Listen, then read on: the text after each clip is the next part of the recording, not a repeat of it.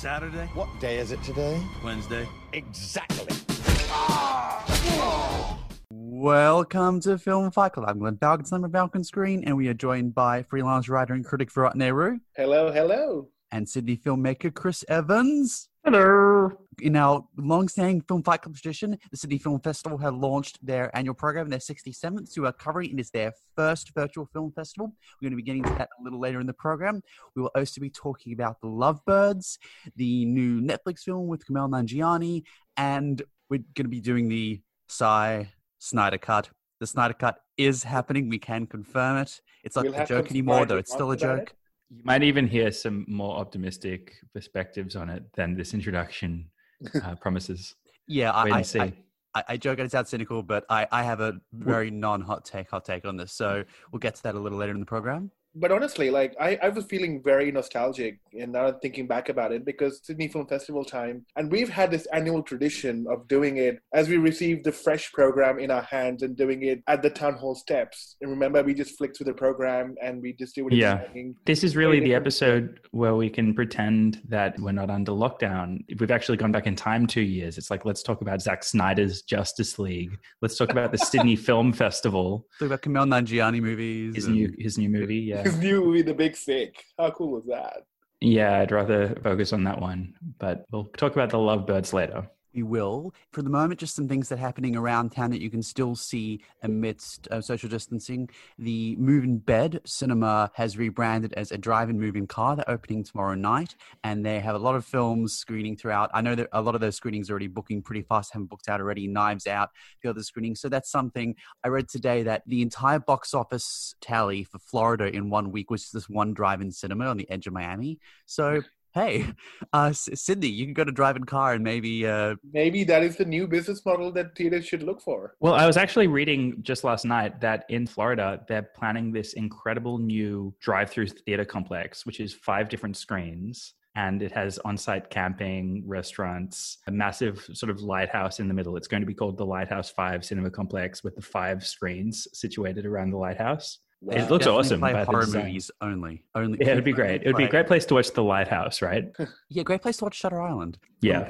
Also coming up this week, Static Vision are going into their 10th week of screenings at 6 p.m. on Friday night with Prototype, a video compilation of shorts and video art, with including interviews with the filmmakers and creators. In addition, Monster Fest on Friday night and following that at 9 p.m. are doing their second season of screenings, and you can go on Facebook Watch. They're for free and just chat with the crew and watch some schlocky horror. And Cinema, the science film festival, is also starting and screening online from June 1st. Another thing that's happening is that as of June 21st in Victoria, the Andrews government has announced the circumstances in which cinemas will be allowed to reopen. Certainly, social distancing measures have to be maintained, but individual screens will be able to operate. This is a change. We don't necessarily see that major tentpole features will be coming because they'll want them to be able to open to fill out cinemas in major jurisdictions. A lot of smaller cinemas like the Golden Age, which you can apparently hire out now for a whole night with a bunch of friends, will screen individual films, retrospectives, some festival hits, stuff that would screen at this year's Virtual Sydney Film Festival. And it's a gamble, I think, for cinemas because there's no content coming out, right? They need to just do the retrospective screenings. But is that enough to make your business on? I guess it's going to potentially bring in more money than selling chalk tops. Yeah. Times are tough. They are doing that. Randwick and a few others are intending new 10 over chalk tops. And another thing we didn't mention, that Golden Age actually have the curated online series of films, their own little streaming service that you can get access to. They have a lot of great flicks on there. I think a few people will go and support their locals, like the Sun Theatres, the Orpheums. People will venture out. And granted, the first thing a lot of people want to do when they get outside won't be to sit in the darkened room with a bunch of strangers, but many will, and many will acclimatize to going back to the cinema more regularly, as we always have. And this is the start of it, at least in Victoria. To update on what we were saying last week, I doubt Tenet is still coming out in July. Hasn't been officially delayed yet, but there was a new trailer that simply said coming theaters. Soon to theaters. Our views have not changed. Yeah. Yeah, but we will review it. We will see the new Nolan. We're going to talk about the Sydney Film Festival program in the moment, but to note, we are the Global Film Festival, which starts, today, which is a compilation of entries and editions from many film festivals, Tribeca, New York, Karlovy, many around the world, Berlin included. Sydney Film Festival is the Sydney edition, the Australian edition. And as of today, the two films that have been contributed by Australia have been announced. Ivan Sen's Mystery Road and Rachel Perkins' Marbo. And that'll be available to screen from now until June 5th. I think what's the more exciting thing about this whole program is that you can decide when you want to watch it. And I think given everyone's working from home in a situation like that, having that freedom to choose when you want to watch a film is actually beautiful. And I think one of the other beautiful things about the program is the masterclasses and talks that are actually being scheduled as well, that you can listen and tune into with a lot of famous directors. So I think it's a beautiful program. I think that everyone should look out for it. It's on YouTube for free, which is amazing. I mean, if you're going to go to a virtual film festival instead of the real thing, being able to choose when you watch the movies is like the bare minimum.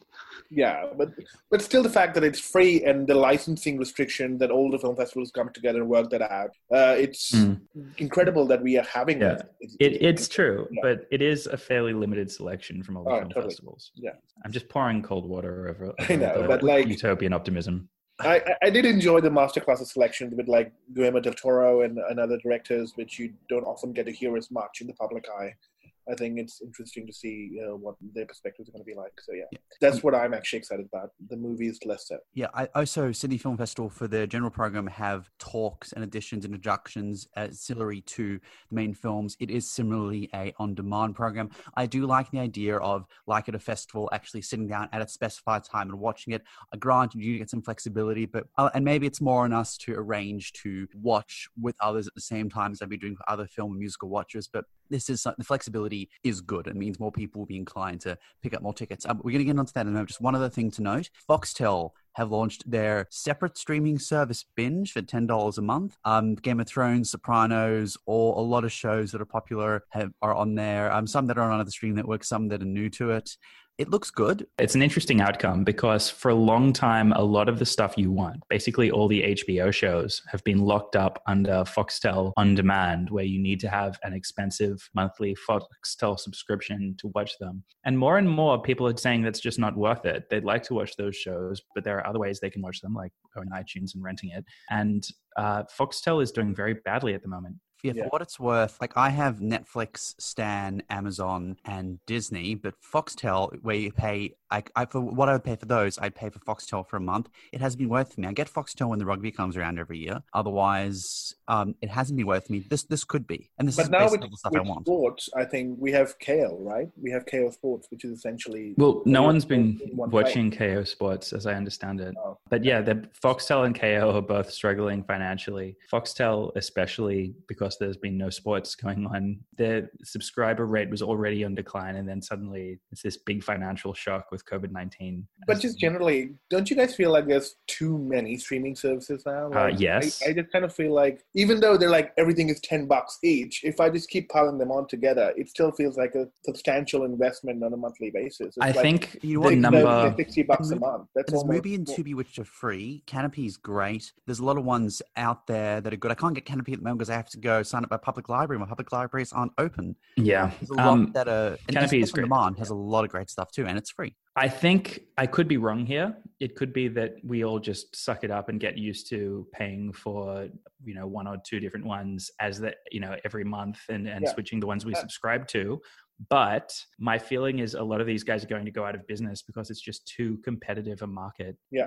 And that's why I like we'll consolidate down to like 3 or 4 competitors again. I think that's why I like what Mubi did with Mubi Library. I think given we don't have access to Criterion and or Filmstruck, and I think Mubi Library and having that as a selection which you're not restricted to watching one movie a day, I think is a boon for Australian audiences who want to watch auteur cinema, quote unquote.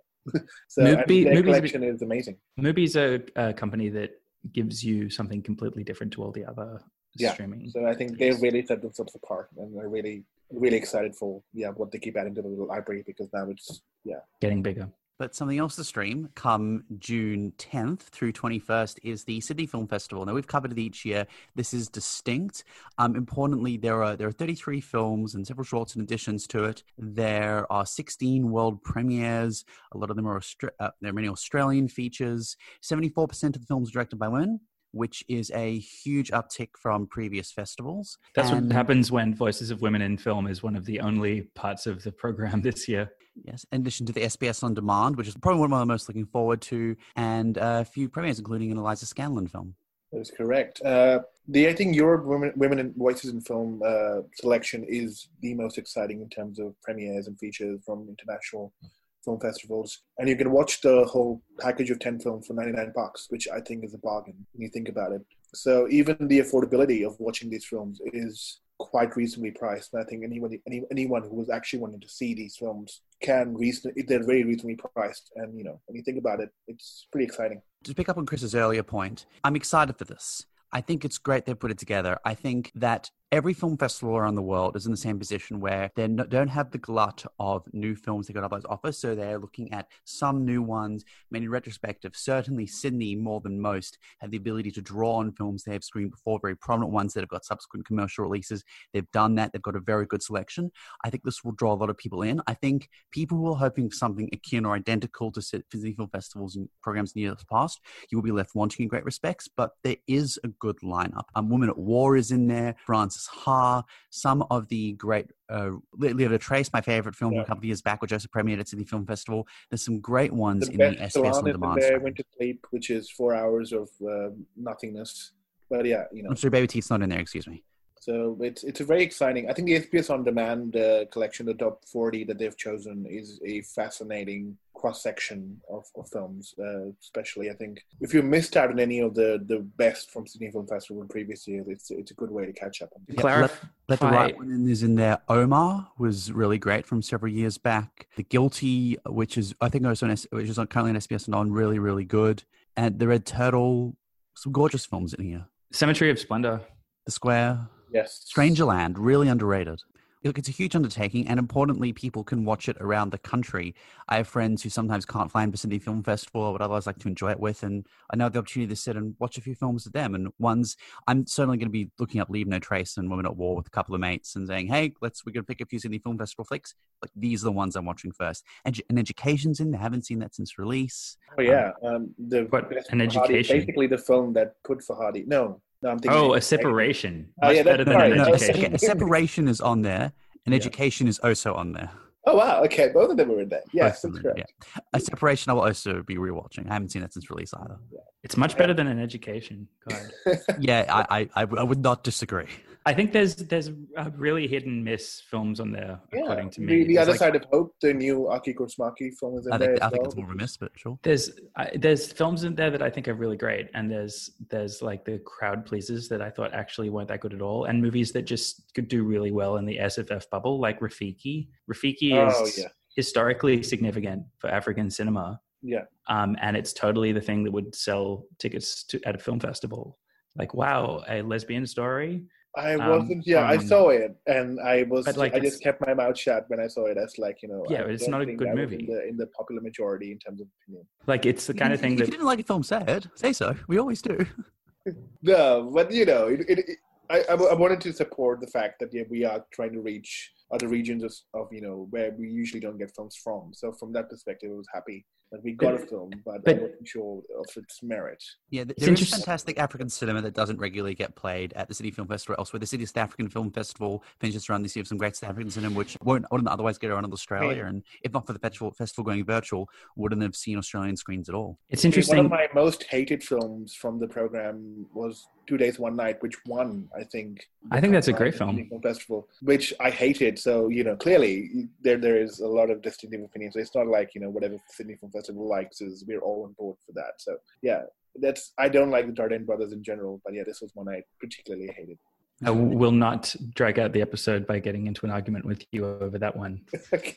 Except to say that I disagreed about as much as one can. So there's a lot of the regular Sydney Film Festival strands, the Screenability section, the Dendy Short Film Awards, and there's actually pretty cool packages. I always struggle with each year with the flexi passes. They can get quite expensive, but this year you can get individual tickets, you can get whole strand tickets, you get a whole festival pass, and I think it's a lot more affordable than in previous years. So I think it's going to be open it up the same way as the virtual platform will for a lot of people who wouldn't otherwise go to the center of Sydney or to Sydney at all.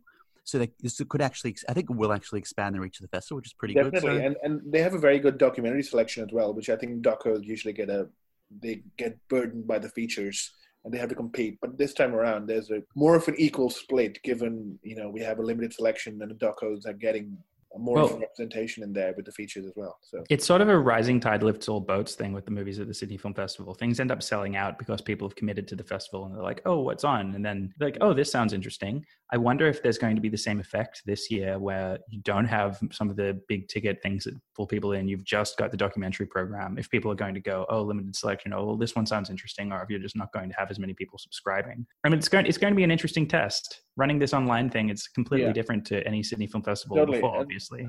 And I think that's why I think the pricing is interesting. The buying it as a package is cheaper than buying individual tickets. And I think $100 for every movie. I mean, say look, less than $10. I think $99. Go to the Sydney Film Festival, get like a 10-person pass. Get a couple get a 10-person pass and see 5 films. That's going to cost them $100-something bucks. Now they can see all of it for less than twice of that. So a lot of families, a lot of groups of friends will get it. Now you can have 5 people over. It's going to be worth it for a lot of folks. They'll just split the cost. Yeah, exactly. Like if you're living in the same house, only one person can buy it, and you can split the cost, and you can all watch together on one screen, essentially. Yeah, I mean, well, not that we're suggesting that's what you're supposed to do, but I'm sure a lot of people will. I'm still saying people can buy tickets. I'm not saying don't buy. But if you're in the same house, you can make it a more collective experience. That's where I was coming from. And Tangerine too, really good movie from a few years back. Oh, yeah, Sean Baker. One of the best talks as well. I think his insights were fascinating, given the way it was shot. It was quite revolutionary at the time. Everyone's shooting things with smartphones, especially given the current isolation. So that is Sydney Film Festival 2020, and we'll be covering it more in the coming weeks. And this festival is running from June 10th to 21st, and tickets are available now. In polar opposite news, you may remember from a few years ago a movie called Justice League, if we can call it a movie. You may not remember it. It was very, very bad. It was really bad, yeah. And a group of people on the internet decided that there was a version of it out there that was good, directed by someone who'd made 2 other very bad DC films. But they persisted, and in social isolation, as Zack Snyder and a few others thought, we're going to make this happen. So they made it happen. And now we have the Snyder Cut. Yeah. I have a conspiracy theory. I think there was no such thing as a Snyder Cut. There never was. The whole uproar. It was. No. The whole there never was a Snyder Cut thing's been discredited. He shot it afterwards in secret, just so there could be. There was a Snyder Cut. It's an unfinished cut, right? Yes, there was a work print. Yeah, there's a they're finishing unfinished version. Yeah, but there was firstly a 4.5-hour cut with all Snyder's footage, and then an unfinished 2-hour 40-minute version.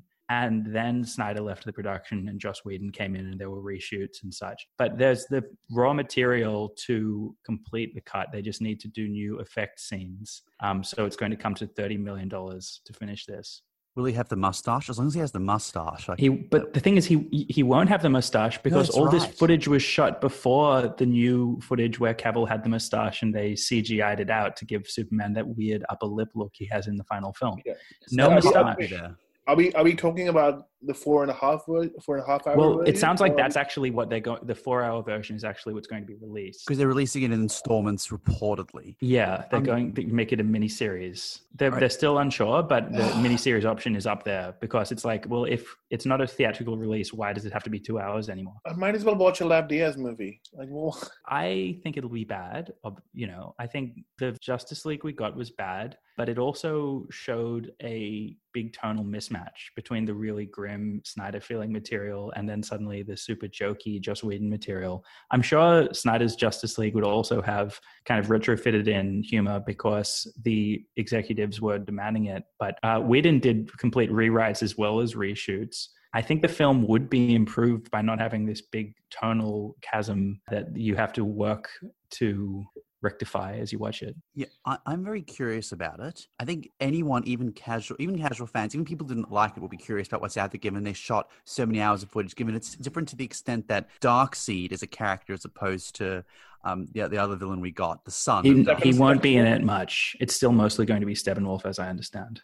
But with this, it's had such traction over so many years. A part of it was a joke. Part of it was fans who seriously wanted it. And it got to the point where it got beyond a meme, beyond a social media extravaganza. Gal Gadot, the stars of it started tweeting about it, and it's happened. And separate to the consequence for it as a piece of art, it's one of the key examples of a fan movement pushing for a film to be made or a version to be released or getting it. This could change how studios interact more generally with fan bases, because fan bases now know that, hey, we can get our way if we push for it enough, which isn't always a bad thing. I don't mind fans coming out and saying, we want this, we want that, but this will tonally shift how studios expect and interact, how fans expect to interact with the studio system and filmmakers and film production companies. Well, that's a more optimistic view. What I'm thinking is going to happen is the completely opposite thing, where studios are going to rub it in fans' faces saying, is this the version you wanted? 4 hours of this stupidity? Really?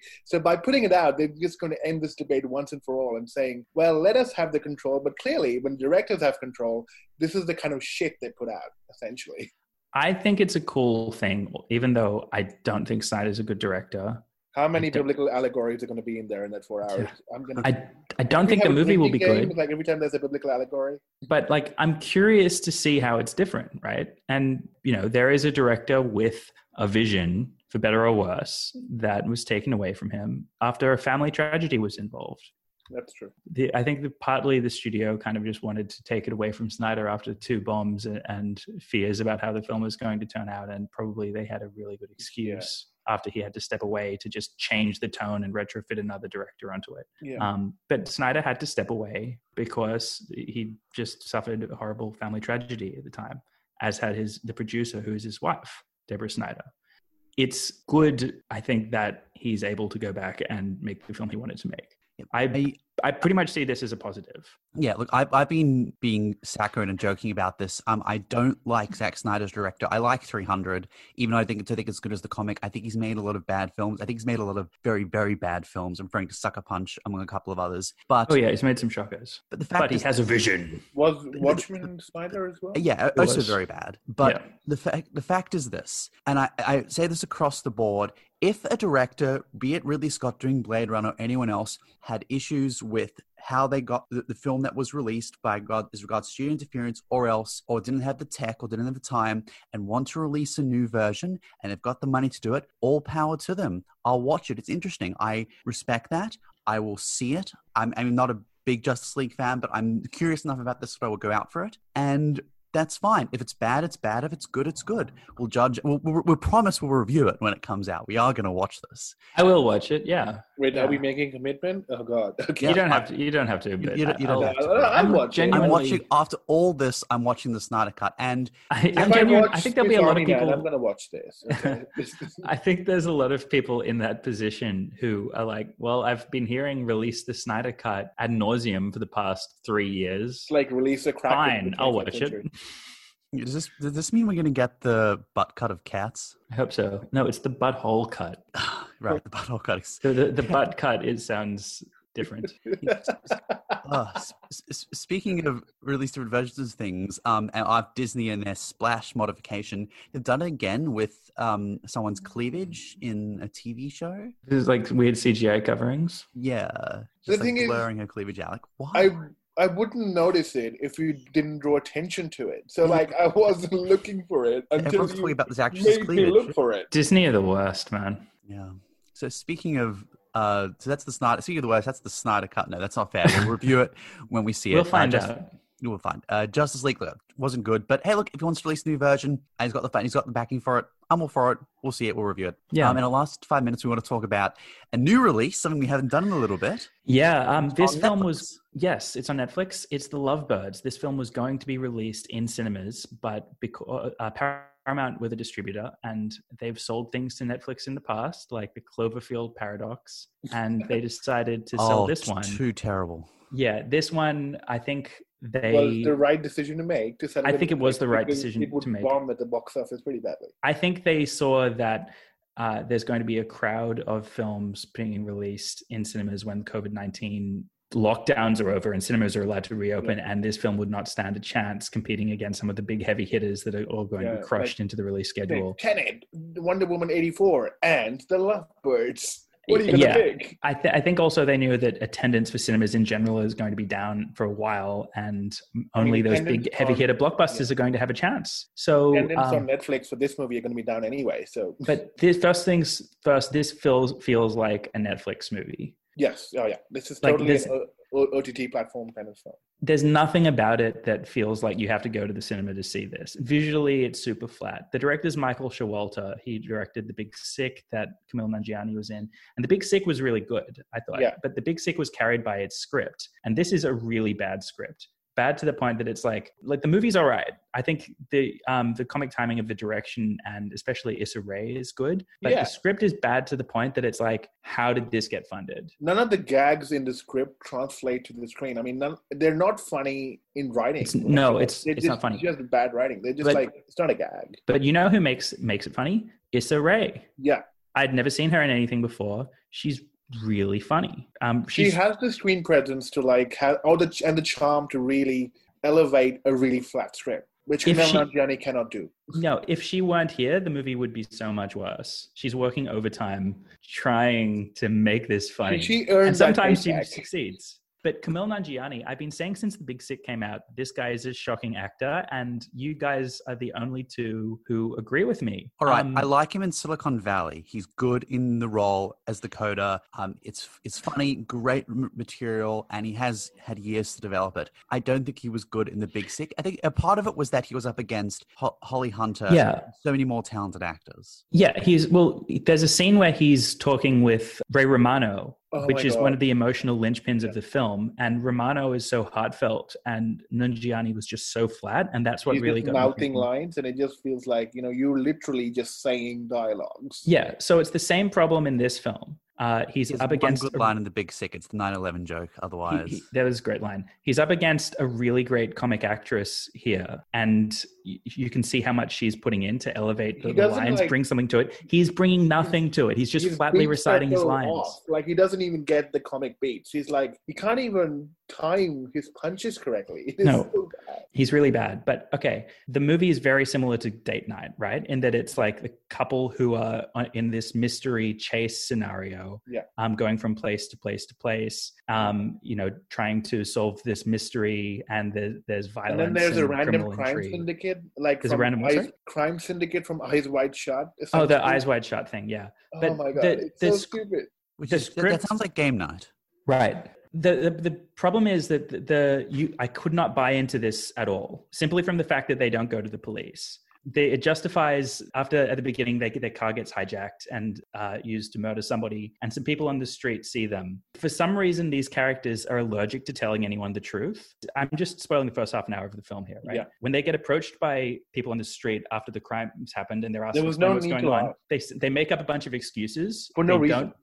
For no reason. They don't say, someone just hijacked our car and killed this guy. It's like, oh no, this guy, we did kill it. Our car killed him, but they do this funny, as if they're implicated when they're actually not. At that point in time, they were not implicated. They self-implicated themselves. They don't protest their innocence. And the film tries to justify them not going to the police by saying, oh, we're both minorities. The police aren't going to believe us, so they're going to persecute us, right? But the social justice angle is so stupid in this movie. It's so stupid because they don't have any other choice. Right. The other choice is let's go on the run from police and keep implicating ourselves further, which they do. Guess which option they choose. A police detective calls them up and they make up more lies. And then they go to a place to meet with people involved in an obvious criminal conspiracy. And instead of the first thing they say, as it should have been when they were talking to the police on the phone and when they were talking to the bystanders who saw them, being, hey, we're not the guy. We've just picked up this phone and we're trying to clear our names. They instead make up a bunch of lies and pretend when they're talking to obviously dangerous criminals. If you can't buy into the film on a basic level like this, then it's comedy, but you need to be able to invest yourself. And I'm just not enough to go with the script. Their timing and chemistry. It sounds like Queen and Slim, except Queen and Slim made sense in the context of that universe. I was going to make that comparison, Glenn, because in Queen and Slim, it was they'd killed a police officer, right? In this case, it's just they witnessed a murder and their car was used. But when they're saying, oh, we can't talk to the cops because we're minorities and the cops are bad and racist, I was thinking the cops may be bad and racist, but you literally have no other choice. And the first thing I thought when they gave this speech that outlines why they're not talking to the cops, this carjacking happened in public. Aren't there some CCTV cameras that would maybe prove that there was a man fitting the description that, running through the middle of the city? What I was thinking back then at that point in time was like, maybe somebody from the cops is involved and that's why they're not going to the cops. Like that was what's going to be revealed. That would have been way smarter if they were actually saying that. Makes sense. Like there's somebody, a dirty cop who's covering up tracks. So that's why they can't go to the cops, because you're not sure whether or not. But yeah, the script doesn't work on the fundamental level because you can't buy into it. But what's most frustrating, if I can kind of spoil the whole movie here, is that the whole thing turns out to be a wild goose chase. There's no narrative satisfaction from the mystery point A to point B. Oh, a clue, let's go to point C. Story angle, because they never figure anything out. The mystery is worse than that Adam Sandler, Jennifer Aniston Netflix movie. The story and the mystery doesn't actually progress in any way. All that happens is that they extend out the chase, and then it's resolved in a way that it could have been resolved in the first, right at the beginning of the movie, without any of the steps they took. Like, could have been finished as a short in 10 minutes. Essentially. Well, no, the movie could have been 20, 25 minutes long. Yeah. Like what happens at the end of it could have happened at the beginning. If they just tell the truth. If they just told the truth straight away. So that just magnifies the frustrations. And there was no incentive to lie at that point in time. Like they had no incentive. It reminds me of the old screwball comedies where all that needs to happen is one character saying one thing to another character, and the scene or a movie would come to an end. Yeah, but they had the charm to actually pull it off. And even then, there's not enough fast-talking quips in this movie to have that kind of rhythm either. This is such an off, like, from a comic perspective, the rhythm and beats in this movie are so off that there's no laugh-out-loud moments. Like, I know Chris mentioned there's probably one. There's one funny scene, I would say, in the movie. Yeah. It's just too late. For a comedy, there's no laughs. And I was just like, what am I watching? Just the fact that it's that mystery narrative, but the mystery has no layers to it, no intrigue, and doesn't go anywhere. Doesn't succeed as a suspense, doesn't succeed as a comedy. All that journey that the characters go on accomplishes, since it doesn't accomplish anything on the narrative mystery level, is showing the couple falling in love with each other again, because it opens with them, we're going to break up. But even from the beginning, I didn't buy into this, because their breakup speech for me, it didn't feel savage enough. It felt like an ordinary couple argument where they're arguing over dumb shit. Yeah. Right. But I'm going to break up, and then I guess we have to break up now. I was like, no, this is just the kind of thing that happens 4 years. This didn't seem that bad. Yeah. Like, it's just fundamentally the script isn't there at any point. So, and the film is such a generic take on other things that have been successful. So I guess I've just answered my own question I was about to ask, which is, why did this get funded? Oh, I guess it looks kind of like Game Night. Yeah, it looks like kind of the other movies that succeeded or are like in right now. He's made some bad choices. I didn't see Stupid, granted, but the reviews were very terrible. So that is Lovebirds. It is on Netflix, as is Date Night and Game Night. Queen and Slim may be available in VOD. I'm sure at one point it'll be on Netflix. Yeah, go watch it. It's really good. It was really good. Yeah, much better than this. So we'll be back next week with any fights you want us to fight about. Just let us know, and we will be talking more things Sydney Film Festival, things that are streaming, things that are happening around town. And you can find us on our social media. Yes, twitter.com/filmfightclubau or facebook.com/filmfightclub. So have a wonderful night whenever you're listening. Enjoy movies, stay safe, and we'll see you again in a cinema soon. Good night. Cinemas will return.